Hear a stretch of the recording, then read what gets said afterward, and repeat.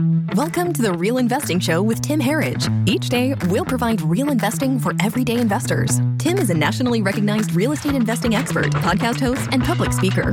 He built his businesses from the ground up and is here to help you do the same. Here is your host, Tim Herridge.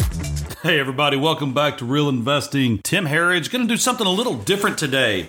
Today, I'm going to talk a little bit about a mastermind I was at all week this week.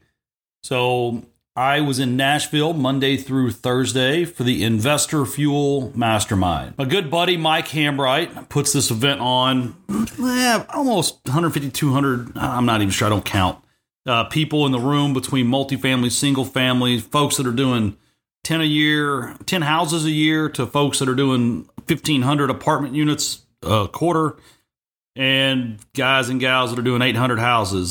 So lots of broad ranges. He breaks it up into several different groups so you're in a room with your peers. And, you know, I'm there and I bounce back and forth from room to room to room. And my mind is blown how much like some of the quote unquote smaller, newer investors, just how much they know, what they know how to do. Like, I mean, one instance was some of the tips and tricks that an investor shared for his SEO and how he's optimizing his website. And then when I look at people's sales processes, how much, the basic discipline of sales processes is really consistent throughout industries. And it gets you thinking about KPIs so much that on Friday, after I got back, I had a call with our VP of sales at RCN and the CEO. In both calls, we were talking about KPIs. And so key performance indicators. So I think my takeaway on the real estate market, because the nice thing is these guys and gals are from all across the United States in multiple different disciplines. Some are only wholesalers, some are only flippers, some are only landlords, some do 10 times more than I could ever or probably would ever want to. And it's interesting. So some takeaways, right?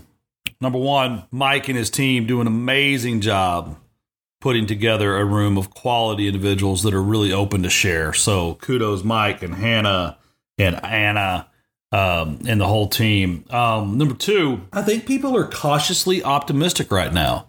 Those whose business is geared around fix and flip and say more expensive homes are kind of pulling back a little. Those that are kind of in the affordable housing space in the Sun Belt are leaning in all the way. I think everybody acknowledges the uncertainty. I think everybody's adjusted their buying criteria a little bit. One of the most interesting statements I heard was someone said they were focused on leading the market down instead of following the market down. And I asked Cody what that meant, and he just, in his mind, they had to adjust their buying criteria, but then had to spend time educating their sellers, where before they may have stayed for 30 minutes at an appointment. Now they're really, they're at an appointment for an hour, just really getting through all the no's and all the objections and helping lead the customer thought to a point where, he's in Utah and ARVs are different there. ARVs are different in the Bay Area. Purchase LTVs are different everywhere from what I'm hearing. So it was a great week. It was very interesting to just see how optimistic everybody is. Everybody, it's interest rates are so high, yada, yada, yada. And I use the phrase, it's so basically the last couple of years we've been giving out free crack, and now we're charging for cocaine, but it's still on sale. So I think, investor loans are down in the low sixes as of today. Owner occupied houses, you can get interest rates in the fours. That's not high. We still need millions and millions of homes in the United States. And, people, the three necessities in life, right? Food, water, and shelter. So I think, it was fun to spend a couple days with my team from RCN and all of my Fuel fam.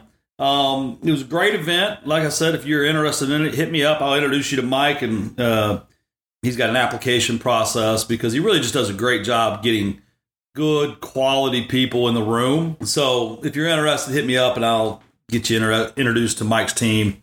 Mike's got the big $1 million meeting coming up August 31st here in Dallas. That information's on my website.